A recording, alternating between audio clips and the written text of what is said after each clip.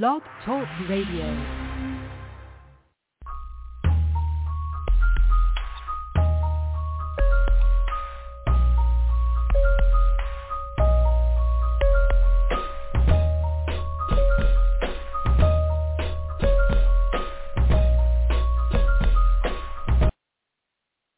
Praise the Lord, everybody. Praise the Lord, everybody. This is Minister Arthur Burgest, and I'm your host for this evening on the Healing Hour. This is blogtalkradio.com/Purpose Kingdom Network, and we have a great show for you this evening.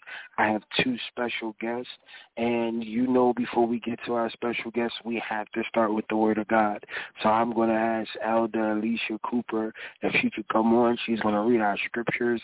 She's going to let you know the phone number to call and with the website that we're on, and then we're going to get into our special topic. All right? Praise God, and everything is yours, Alicia Cooper. Proverbs chapter 19, verses 20 and 21 says, "Hear counsel and receive instruction, that thou mayest be wise in the latter end. There are many devices in a man's heart. Nevertheless, the counsel of the Lord, that shall stand." We are on blogtalkradio.com. And you can call in at 319-527-6091 if you would like to call in and you would like to ask a question, share a testimony. Please press #1. Again, #1. This is the Healing Hour. I am your co-host, Elder Alicia Cooper, and I'm going to give it back to Minister Burgess. All right. See, that was beautiful, y'all. All right, so we have another guest. He's been here before, but he's kind of like family on the show. The first time he was here, he played it real safe. You know, he had his collar on, he had the good robe on, and he was, you know, he was kind of quiet. But the last time he was on, you know, he put on he was on what you call pastor dress down, where he had the one button open and the suit jacket on. But this time, I believe, you know, he's ready, and we have an amazing topic. But before we get to our topic, I want to introduce you to Pastor Dr. Christmas. What's going on, Doc? Hey, how you doing this evening? Good evening, everybody. All right. Doc, first, before we get in, let everybody know what church you pastor and where you're located. I am the proud senior pastor, servant leader of the Shalom Baptist Church on the corner of 10th and Rockland in the Logan section of Philadelphia. I just celebrated my 5th year in May, 5 years, the number of grace. And thank God for grace who has kept me thus far in pastoring these great people. Awesome. I'm going to have to use that servant leader. I got to write that down. Yes, so sir. when I preach, I will put it there, servant leader. Oh man, I'm glad to talk to you, man. It's always a good time in the Lord every time we get together. You know, yes, the last show, you know, it was real fun. We had a good time. We talked about, you know, some of our church bombs, some of the, you know, times where we had made some big mistakes preaching and how we kind of bounced back and recovered. But this time, we're having a lighthearted conversation, but we're having a more serious conversation. And this conversation, this topic we're going to have this evening is called tough decisions. When you are in leadership, having to make tough decisions. And, you know, I'm a minister. I'm under the leadership of Pastor John Clark Sr., and, you know, as a minister, I get to watch and see certain things. And I haven't, you know, quite had to make, you know, pastoral decisions. But on a lower level of ministerial decisions, there's always a certain decision that we have to make within our integrity and things like that. But, you know, you guys being elders and pastors, and Elder Cooper, you were also pastoring at one point. You know, I know for a fact that you guys have had to make some tough calls, even with friends, family members, people you are very close to. You've had to make some tough calls And, right now we're in a state of emergency where we have to make tough decisions. It is just who we are. It is just our job. It comes with the territory. A lot of people think that, when you preaching is just, delivering a good word, being creative with your sermons. No, but it is about, we are shepherding people's lives. So let's get into it. Let's talk about making tough decisions in leadership. Elder, you want to start us off? Not really. I think this is a better start off for Doc. I mean, he's the senior pastor servant leader. I mean, I've had my opportunity to be an interim pastor, but I mean, I don't know which hard decision you want me to talk about. So many. Okay, so all right, so let's create a scenario because I understand. We just talking about this thing. All right, so I have a very controversial view on this idea of sitting people down. Is something that I think it varies per person. I really don't think this is a one-size-fit-all call. But I do feel like, is it really I think it should be your last resort. And a lot of times it's automatically the first option. I've seen and heard it be the first option for so many people. And I feel like there's so many other things you can do besides automatically sitting somebody down. I do believe that it is an option. It is definitely a biblical option. But I also believe that that some people need to work through some things. Some of us need more guidance and counsel, not just a seat. Because if you're sitting down, you have to be listening. You have to be in a position where leadership is closer to you, not more distant. So my view of sitting people down, and I'll get into it, is it has to be changed. It has to be changed because I believe that it just does vary per person. So let's get into it. Has there ever been? Because I've been sat down before, and it's funny. I was talking to a pastor. He was preaching. He said, "I don't trust too many ministers who haven't been sat down before." And meaning that where's your experience of falling and getting back up? So I just want to know, like, when it comes to things of children out of wedlock or infidelity, or if any, when it comes to certain memberships lacking, is sitting down your first option, or are there certain things, or there's a road to take before you even get there? Let's start with that. Sure, I'm glad you asked, but okay. So in my short tenure, I've definitely had to make some hard decisions, and you have to go ahead and take out your emotions when making these particular decisions. Prime example, there was a time I had to sit down a leader in the church for some behavior or some conduct that was not right. One of the hardest decisions that I had to go ahead and make. And before I made that decision, keep in mind that obviously I did it with prayer, but I had to go ahead and get advice. And what I did is, as a young pastor, I didn't get advice from colleagues that were my same age or colleagues that were around the same years in ministry as me. But I went to a good old senior seasoned pastor who was able to go in and pour into me and make sure that I was thinking the right thing. I gave the person the opportunity to be able to go ahead and to repent and to admit their wrongdoing, but it never happened because the Bible says that if you have an ought against your brother, you go to him without finding fault. And so I did that. I'm a firm believer in Matthew chapter 6. And so that didn't happen.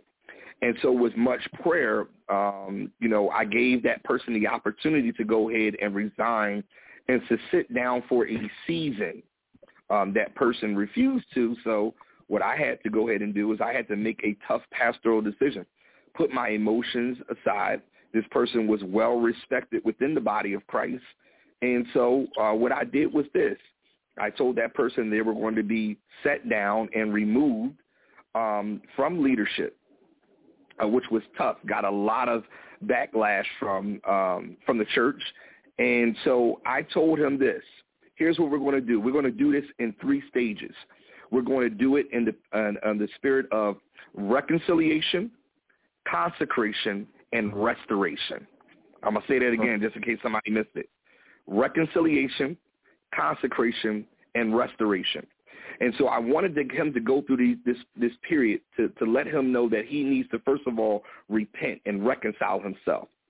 Consecration meaning that he needed to isolate himself where he can have that period with God. And restoration was restoring him to the point that after he has gone through that period, back into the fold. Because right now he was looked at, shamed upon the sheep as someone that they could not trust, someone that they could not put back into the fold. And what made me come up with that conclusion is reading the scripture where, Moses went through that same process. After he had looked this way and that way, the Bible says, and he went ahead and he killed the Egyptian.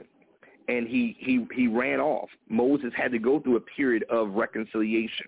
He went through the period of consecration when he went on Mount Sinai.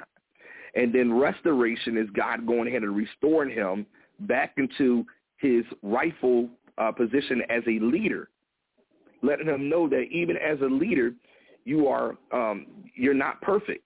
And I think that, that's the period where people fail to realize that in ministry, we're even though they might hold the title as minister, as pastor, as elder, as reverend or deacon or whatever the case may be, still human. And it's our job to go ahead and restore them. What good is sitting someone down if you're not going to go ahead and put them in a position to be able to restore them? That's our job. That's what Jesus wanted us to go ahead and do. And so, through this, I've done this several times within my church. It's not liked by many, but I believe it's the will of God. While other people may not like it because they're fans of that particular person, by the time I get through, that person understands and can come back and says, Pastor, I understand why you did what you did. I understood why I needed to be set down.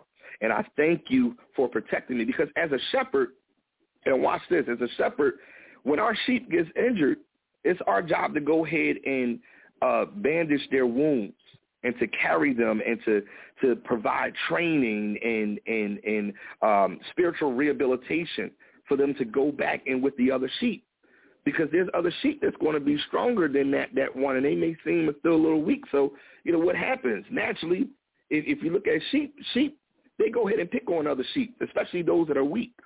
And so it was my job to go ahead and protect them from other sheep and try to provide the best restoration process, steps for them. All right. So when you talked about restoration and you talked about protection, was there a moment where you kind of kept them closer? You prayed with them more. You may have talked to them a lot more, or were you allowing them to sit out their term and then getting, with them? What was that process like? I gave them a period of consecration by themselves. Okay. I wanted to still see if they can serve without the title, because some people will not go ahead and serve without the title. Well, you took the title of such and such choir director away from me, or you took the title of music minister or deacon or minister away from me, and so I'm not going to go ahead and serve. But I wanted to go ahead and see, will they still serve God? Does God still mean that much to them? Are they here for the position, or are they here to go ahead and serve? And that's part of the reason, Doc, why I use the term servant leader, because before I'm a pastor, I'm a servant leader first. And I put that ever before the people. But that's one of the things that I did. Throughout the restoration part, I did get a chance, the opportunity to go ahead and talk with them. We came up with a plan together to go ahead and bring them back. And what I would do is I would bring that person up and have them go ahead and pray, or have them go ahead and do certain things to let the sheep know that this is all right. We are slowly but surely restoring our brother and sister back into the fold. Mm. Okay. Okay. So when we normally hear the term "sit down," a lot of people look at it as a punishment. And I don't like the idea of looking at it as a punishment. It's a time to regroup, rethink, develop, mature. Do you think the idea of looking at it as a punishment, or creating it or weaponizing it as a punishment, do we have to remove that from the way we handle things within ministry? I think that the term punishment should be removed altogether. I like the word discipline, correction, training, because that's what we go ahead and we're supposed to do as disciples. If you look at Jesus throughout the Bible, when the disciples made many mistakes, especially Peter, made many mistakes, he never punished him. He used it as a training moment. He used it as a moment to go ahead and correct him. Yes, he rebuked him, but he never used that term, analogy, as punishment. And I don't think that we should be able to go ahead and use that term, punishment.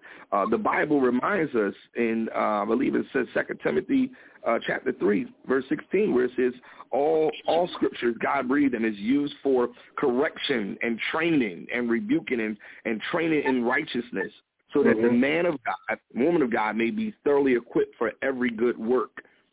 So, I think that as long as you are lining up with the Word of God, I think I know for a fact you can't go wrong. I'm not going to say think. I know for a fact you cannot go wrong, because I've seen it where it has been positive and people have understood, and then I've seen it where it's been negative. And to be very frankly, Doc, there's people, because I have disciplined or set down, who just frankly they just left.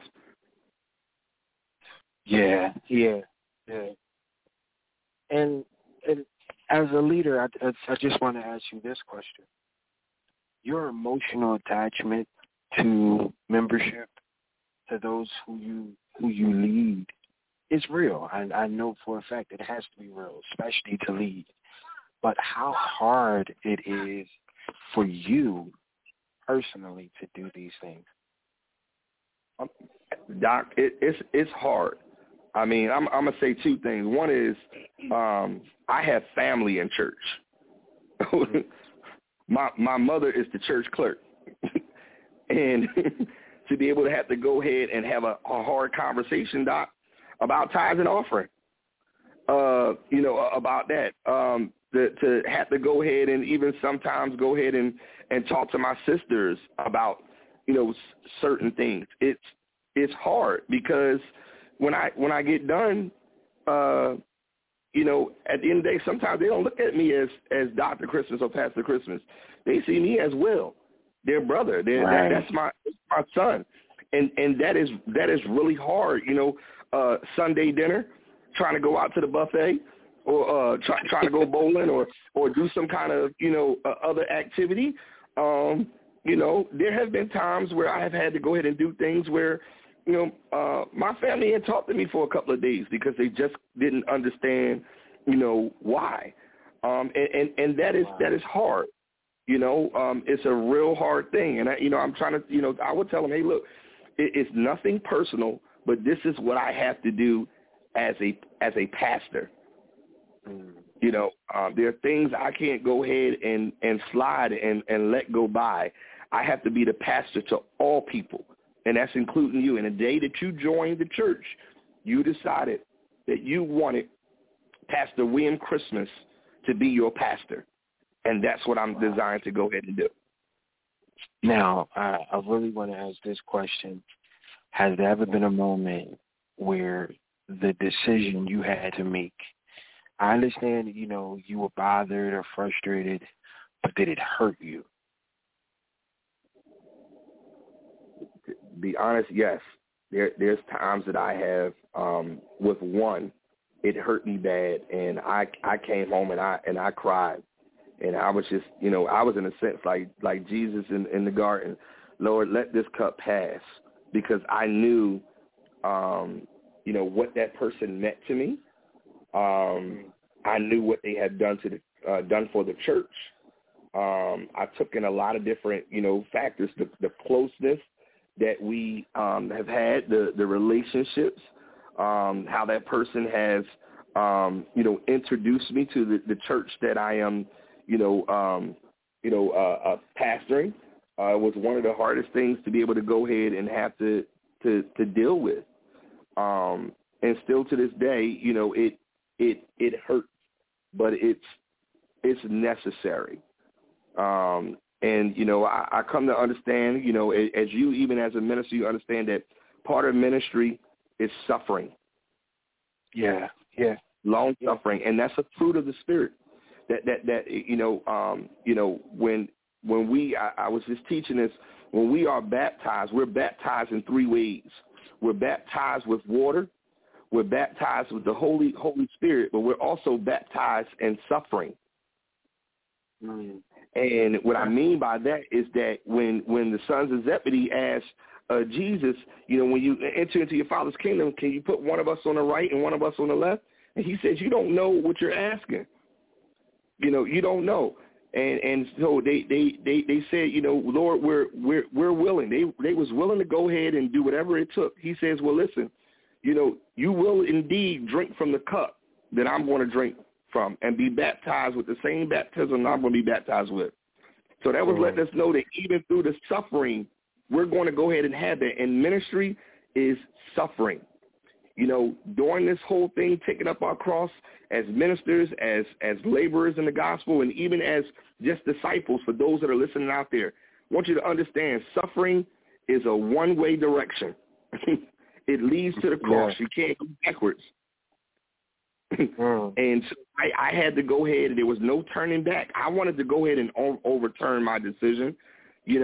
I've had hate mail from the church. I've had people that had threatened me from the church. It was one of the hardest things to deal with, but I had to go ahead and do it. Wow. And like you said, you pastor, you have family members in your church. I know this is a sidebar conversation, but how hard is it to have a congregation and your family inside that congregation and working with your family in the ministry? I know that has to be tough. How hard is it? At times, I'll be honest, it's hard. It's hard because they see what you're doing, and they see sometimes in ministry how you're being treated, right? And they hate it, and family members want to square up. They want to fight. They want to throw blows. They ready to go ahead and call cousin Shaniqua and cousin Monique to go ahead and raise all kind of whatever. And it is hard. because, they're sitting there at business meetings and watching other folks talk about their son, talk about their brother, whatever the case may be, their cousin, and it's hard.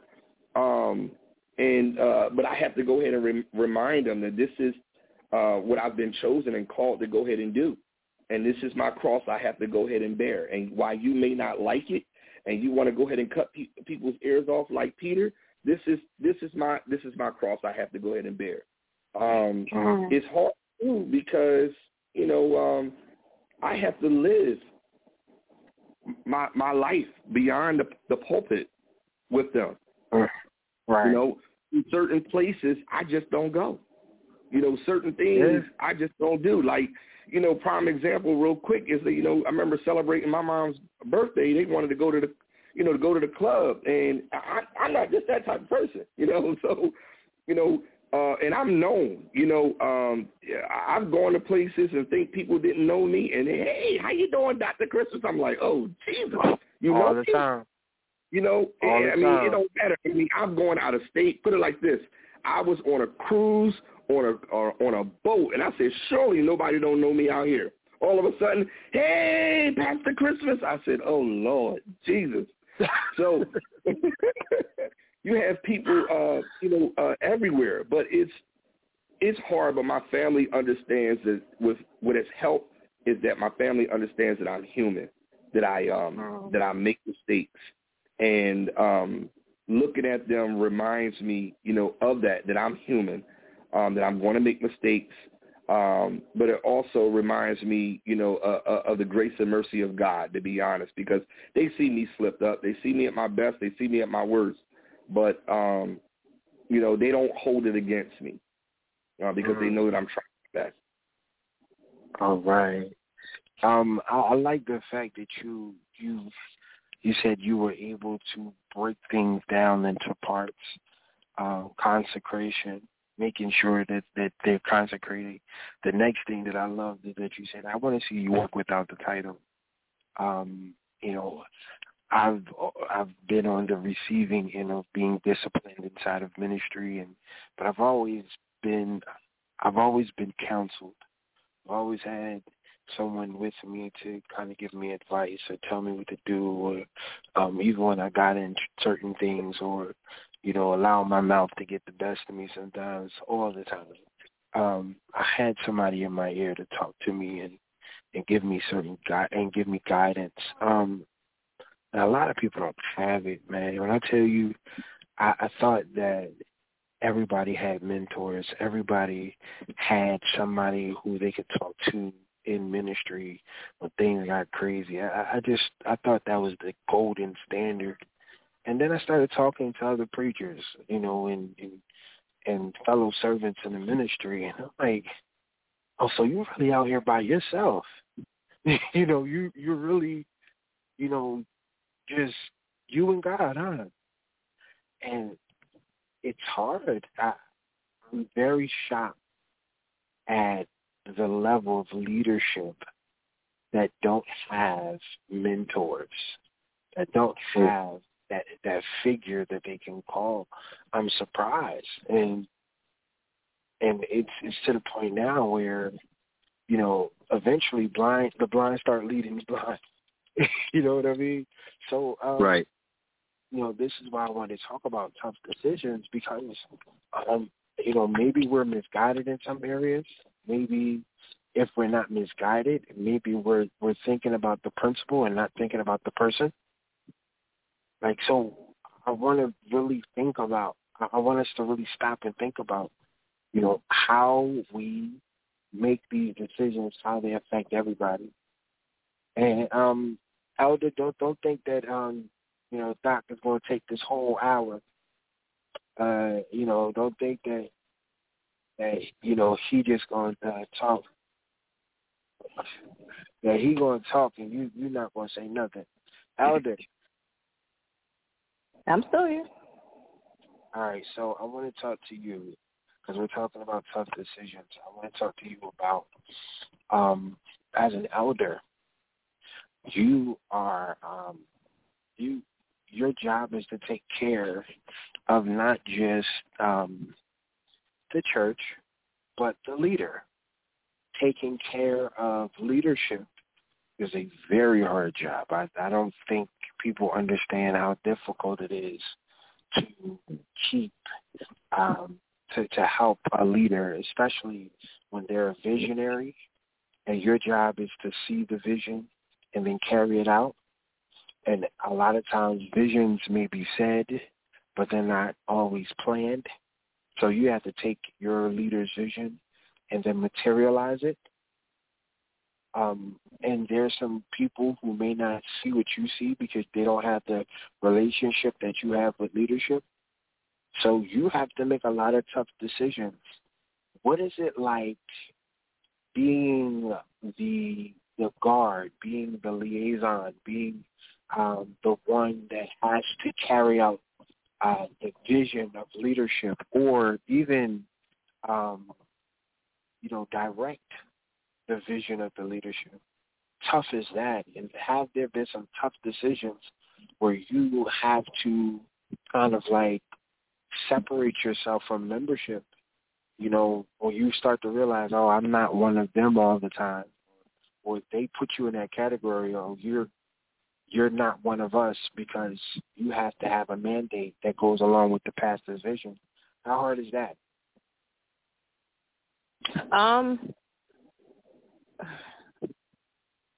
The Lord. Let me see. How do I'm trying to word it correctly. Where I do try not to be offensive sometimes. It can be very hard. Okay. Because with some leaders, they don't even know their vision. So you have to try to take sometimes what it is that they say and try to go with it. And then you come into the problem where you really don't know if this is really what you want, if it's not what they want. Today they might be okay with it. Tomorrow it might be an issue. And then you feel like that little kid that, get to run around the house and do whatever they want. And as soon as company come around now, all of a sudden, mommy want to pop them, and they're looking like, well, why you pop me? I did this.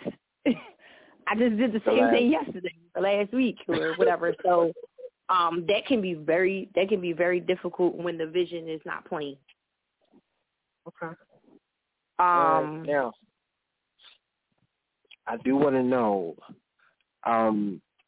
because this is what it is.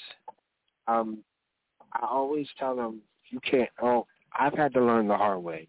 You can't pray with them and play with them. Like, that's just something that I had to learn the very hard way. And it's some other lessons that I'm still learning. You can't pray with the membership and play with them. You got to pick one or the other. We going to pray together or we going to play. But in ministry, there has to be a certain level of distance without there being a disconnect.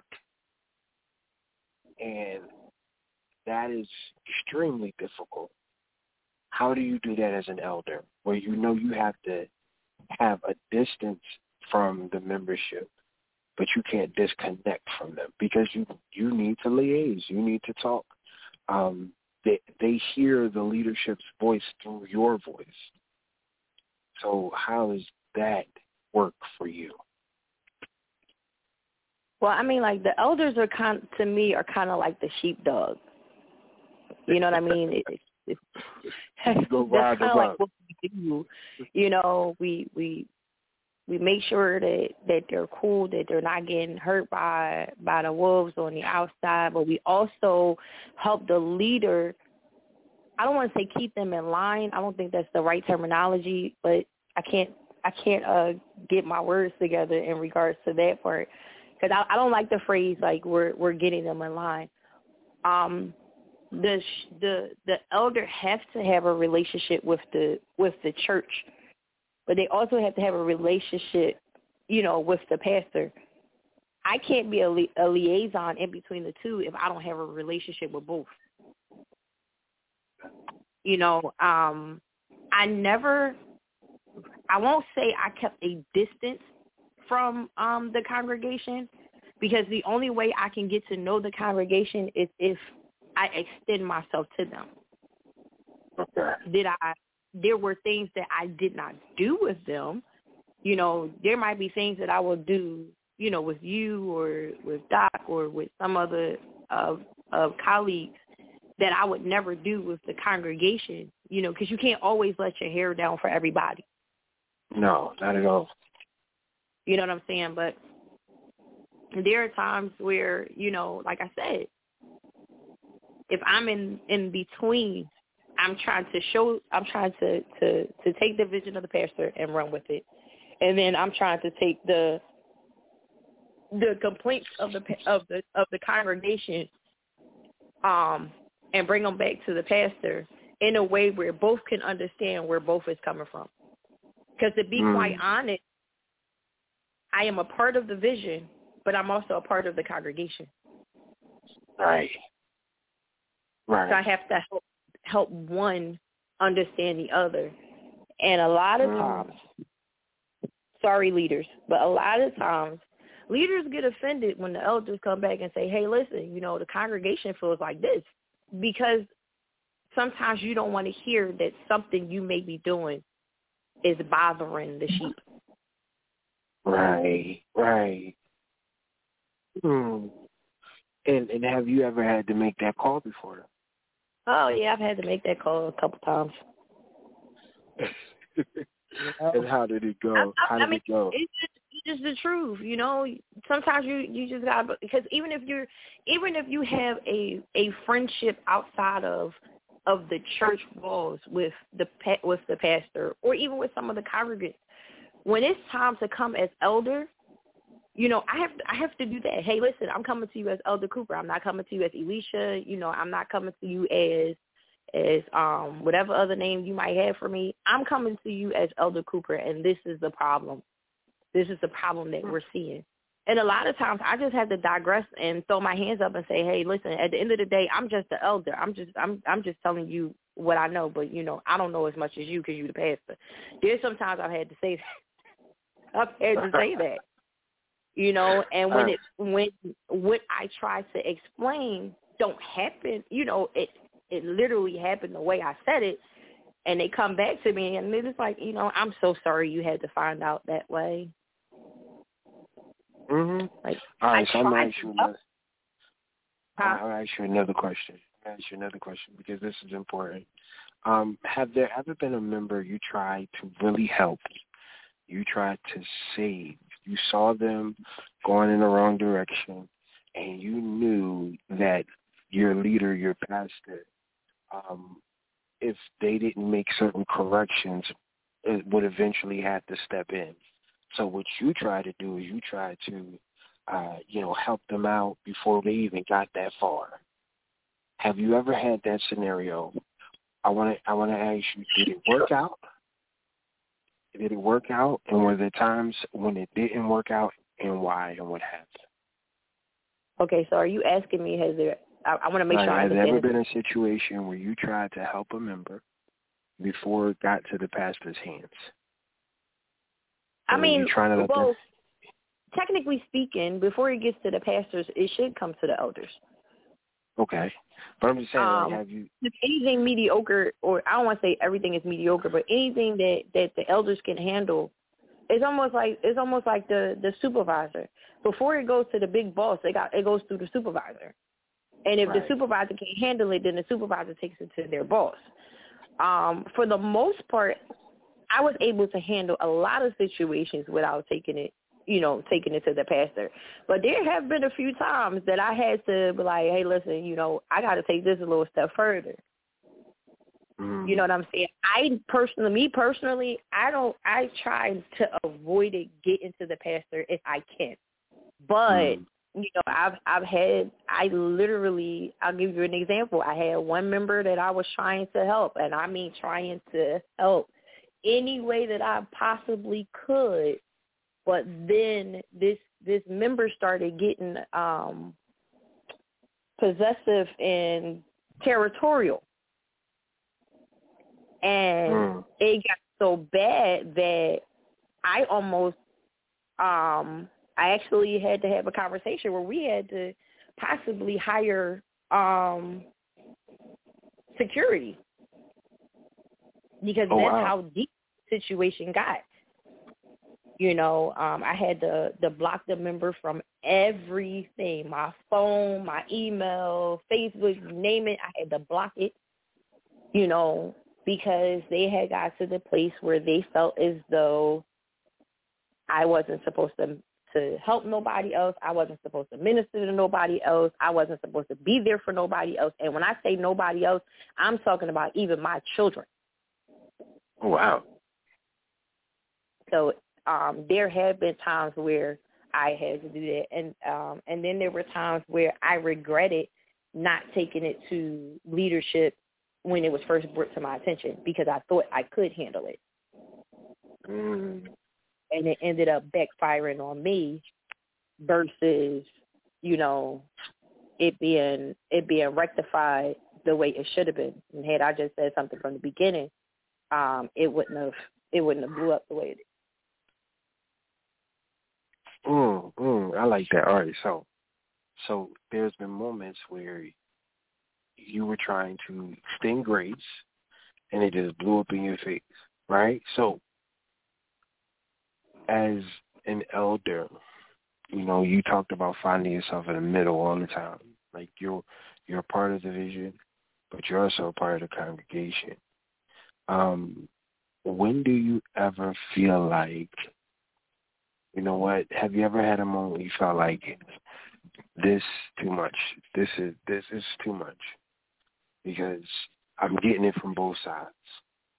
It's like, you know, I'm having trouble with membership. I'm having trouble with leadership. I'm getting it from. Have you ever had that moment? I believe I have. Right. You know, forget everybody. I don't want to talk to none of y'all. Don't call me, lose my number. You know, my resignation to be on the table. Before you get to church, it'll already be there, and I've already been gone. And so I've had that moment.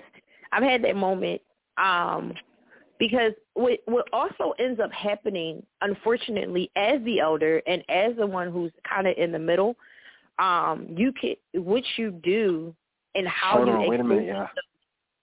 Wait a minute, real quick. I'm sorry. We have a caller. I don't mean to cut you off. We have a caller. I want to let that caller come through. Okay. Come on, caller. Are you with us? Yes, praise the Lord. I'm enjoying the topic tonight, but I have a question for, you know, pastors and those who are in leadership. You're talking about working with family. What do you do when your pastor is showing nepotism to family members, which means, of course, that, you know, they're treated differently than all the others that are in leadership? You know, what are you supposed to do? Like, all you're in leadership, but they're treating their families different, or they're holding other leaders more accountable than they do their family members. What are you supposed to do? Well, two things. One is this. I would go ahead and say the first thing is that I would go ahead and follow the rules in Matthew 6. That's basically saying if you have an ought against your brother, you go to him in the 16th chapter. The second thing is this, is that, you know, you would have to go ahead, and as cliche as it sounds, you have to take those burdens to the Lord. You really have to go ahead and do. I have had that with dealt with that personally, and I have never complained to my pastor about certain things, but I have watched God work through my pastor to go ahead and make a change, if that makes sense.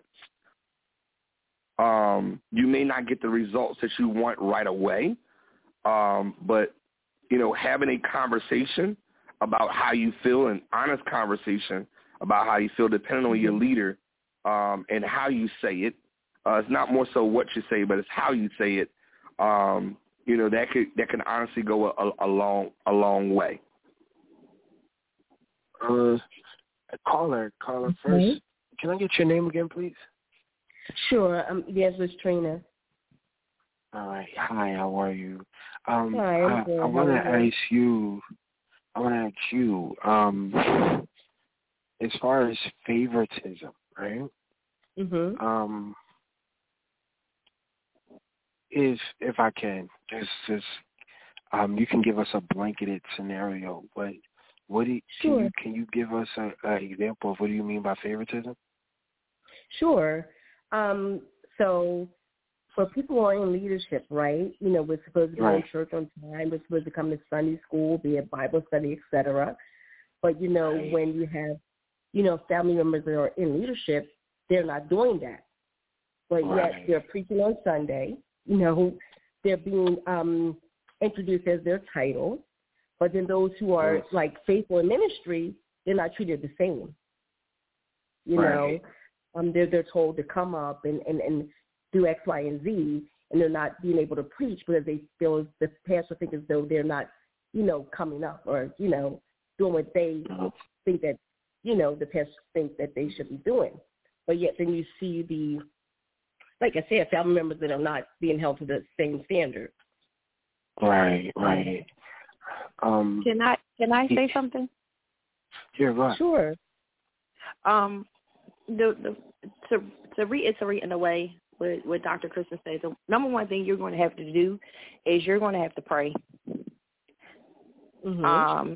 Because sometimes now I'm talking from the elder standpoint. I'm not talking about from the pastor standpoint. Sometimes when you're in leadership, what you start to recognize when you pray is that your leader don't even recognize that they're doing what you see.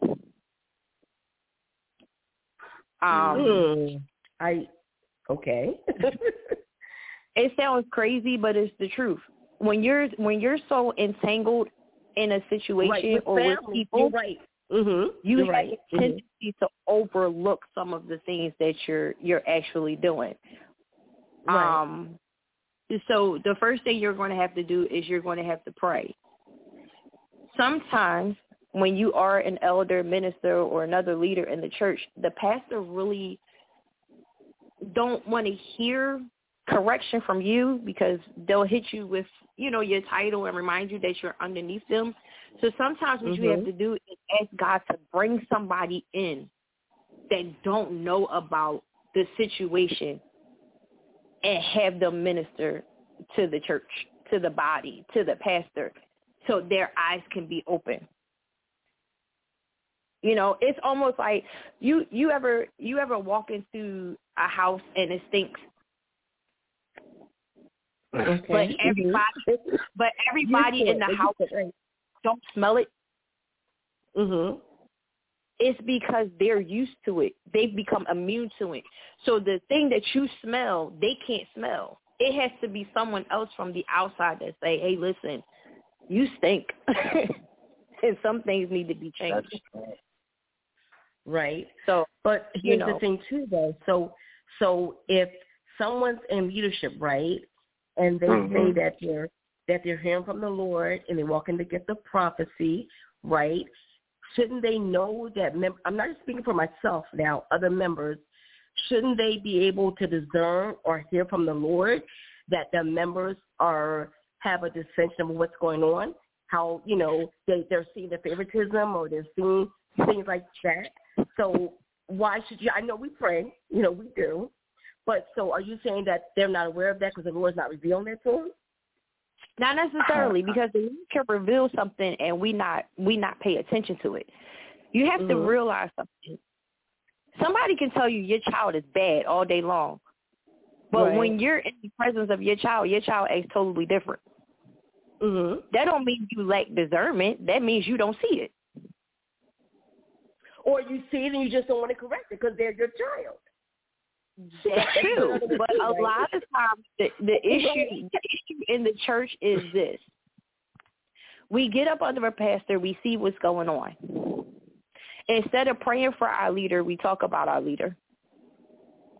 Instead of asking God to reveal to our leader what is going on wrong, we try to figure out a way to minimize or to make what they're doing more of an issue. what I'm suggesting, whoever the member is that is dealing with this situation, is definitely pray for your leader, because a lot of times family members are the ones who can easily manipulate the leader. True. And I'm talking from experience. I'm not talking from. I'm telling you what I know.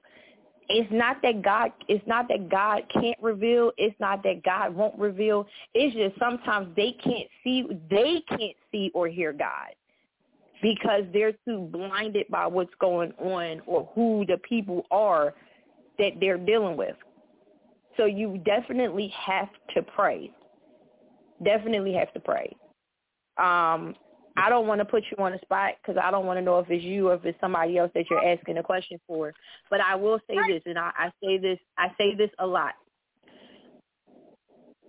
If you see that the pastor is wrong and you find yourself in a position where you can't pray for them, you can't receive from them, you can't respect them, then you need to go to God and ask God to show you what you need to do so that can, one, change towards that leader and respect the leader for who they are and still lift them up, even though what you see that they're doing something that you know shouldn't be done, or you're going to have to break yourself off from that leader and ask God where to plant you. Those are your only two options. Right. But praying is definitely the case. Can I also say I want to piggyback from a pastoral perspective too. Mm-hmm. Sometimes in the mind frame of a pastor, and I'm just speaking for myself, it's hard.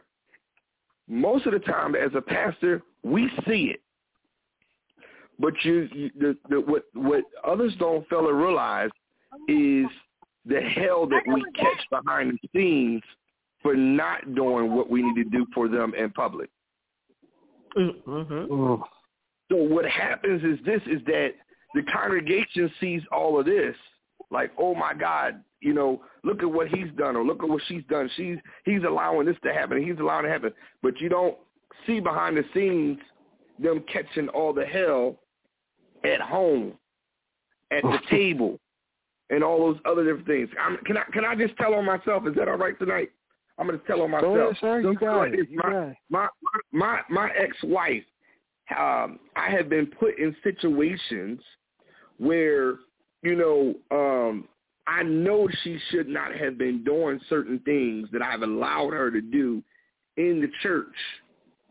But because of the hell that I was catching at home, I've made wrong decisions and have allowed her to go ahead and go through it, knowing that it was wrong. Getting or hearing, maybe not directly, complaints from the congregants, but doing these other particular things. So I say this, it's not like, some pastors don't see it. It's just that's the human side, that they are put in a rock in a hard place. And sometimes it is very difficult to make sound decisions. It is hard to be able to go ahead and make sound, biblical, righteous decisions when you hear the voice of the world. It's sometimes hard to hear the voice of God. Mm-hmm. And that's the part, the side of ministry that folks don't see as a leader. That's the side that they don't go ahead and see. Oh, you not going to go ahead and let me do this? Watch and wait what happens. Dinner's not going right. Yeah, I agree with that because I used to teach when I taught Sunday school, and my daughter was in my Sunday school class, and I made it a point not to call on her all the time because I didn't want the other students to feel bad, so I was aware of that, But I hear what everyone's saying, and like I said, it's something that's coming up in our congregation, and, a lot of members are speaking about. We are praying for them. We're praying for the parents and for the family. I'm sorry. I want to encourage you tonight. I want to encourage you by taking the time to be able to go ahead and just say, Pastor, I want to take the time to go ahead and pray with you. I want to let you know that I'm praying for you, and I want to take the time that I'm praying with you, because whether you believe it or not, us pastors, we look for that sometimes from our sheep. We look at for sometimes from our our colleagues in ministry. I look for that at times at my associates. I'll never forget my one associate who went down on her knees and just literally prayed for me because she didn't know what I was dealing with, and I just began to just bust out in tears. We need that. We need that type of encouragement because of all that we deal with. Not saying everybody else doesn't deal with what they're dealing with, but we're put at such a high level as ministers, as pastors, as elders and leaders that, people don't realize that, the hell that we go ahead and catch behind the scenes. So I would encourage you tonight to go ahead and to do that and ask God, what role can I play in his or her life or your pastor's life to be able to go ahead and to help them?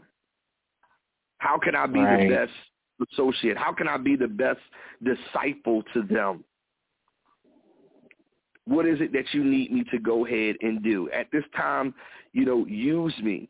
One thing that God wants to do is use people that's available. So I encourage you to make yourself available to God, and he'll give you the answers that you need in order to deal with that particular situation. All right. So Let the church speak.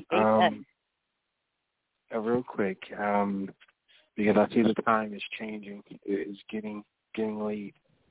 But I do want to pray for you real fast before you get off this phone. Because I want to pray for your peace. I want to pray for, that internal battle that you have. And I also want to pray for your leader. We want to make sure that we consider the emotions or the feelings of everybody at hand. So let's pray real fast. Father, in the name of Jesus, we thank you because the concerns of the sheep are worrying the congregation. And God, we pray for that body. We pray for that leader. We pray that the wool be taken off the leader's eyes, but we also pray that the members see the heart of their leader. They see the emotional struggle of their leader, and that they're able to come together in unity and create a better body. God, we pray for our caller that she creates a purpose out of this, that God, you give her purpose out of this, that you give her a vision out of this. God, what would you have her to do in this moment? We are all called to be light to darkness. So God, this is her perfect opportunity to be a light. So God, allow her to shine in her church. In Jesus' name I pray, amen. Amen. Amen. All right.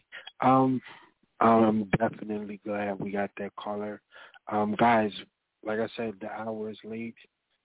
We missed the call of salvation, but we're going to do that real fast. For those who are listening, I just want to point out this one fact.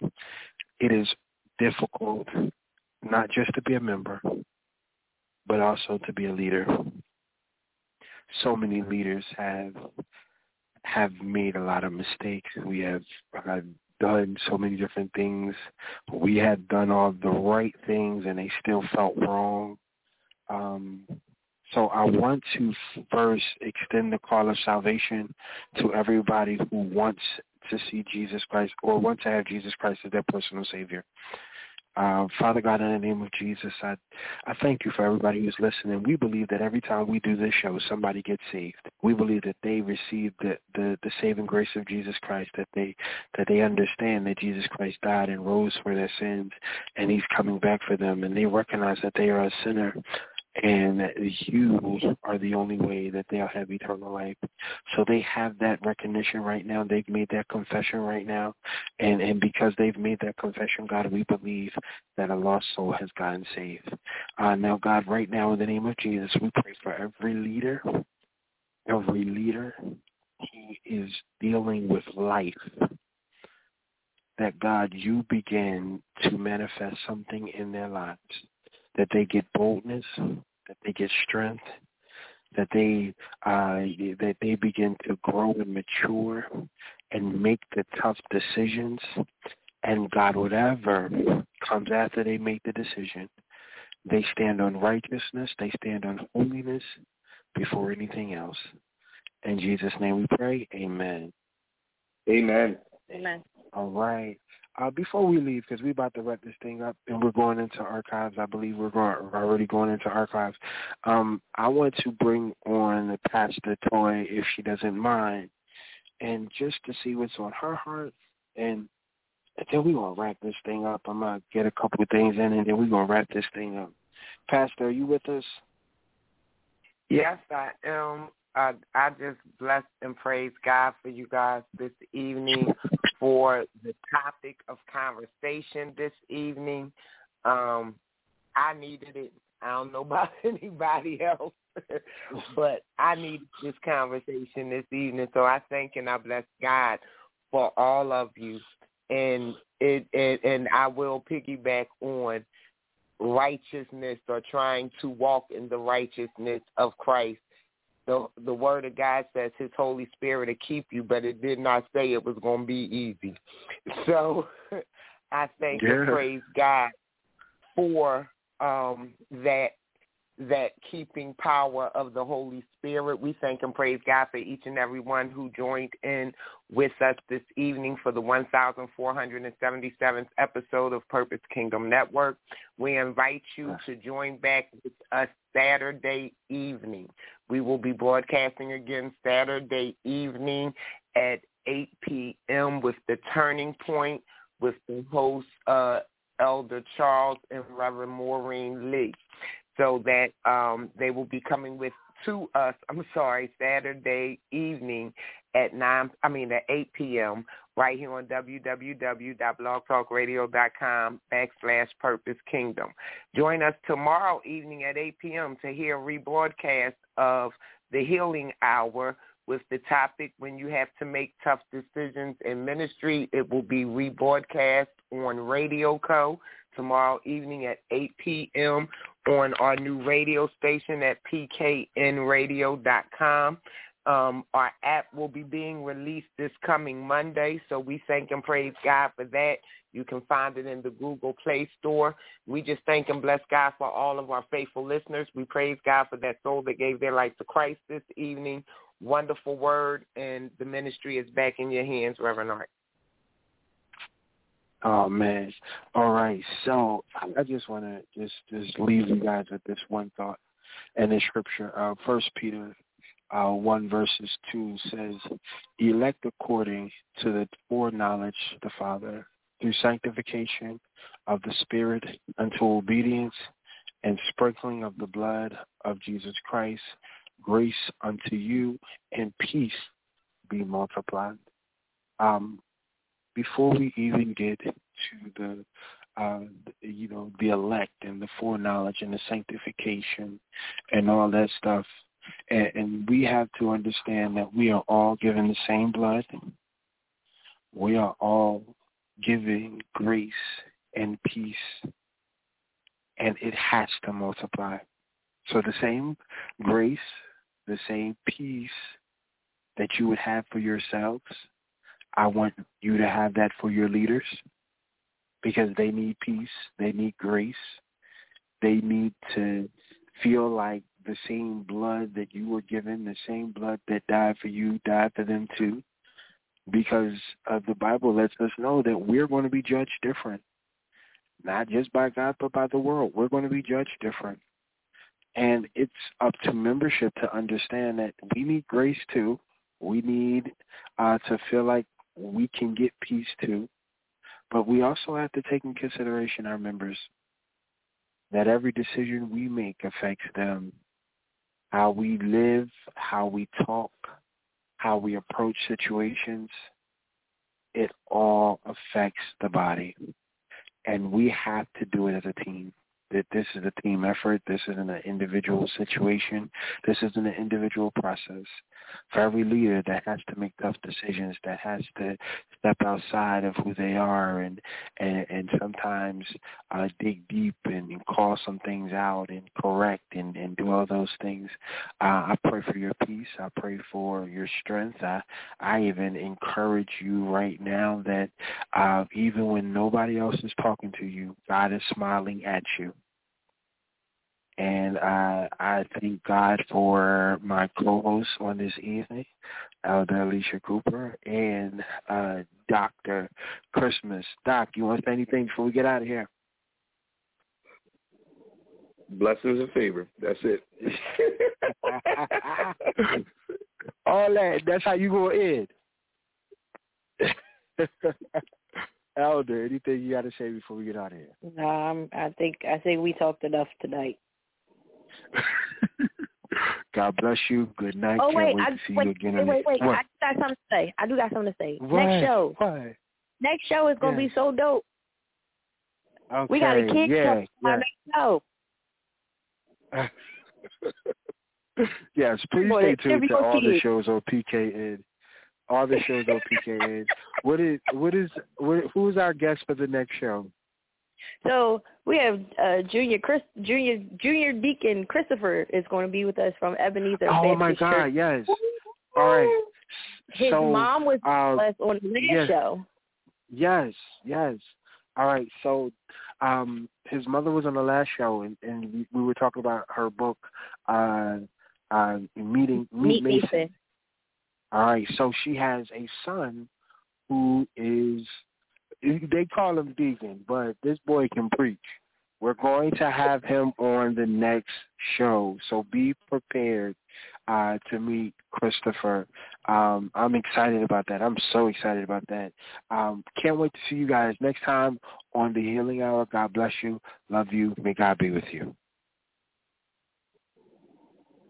Jesus bless. He raised me, I will not lose. He saved me, I will not lose. Set me free, I will not lose. Never wanna see me down, I will not lose. He saved me,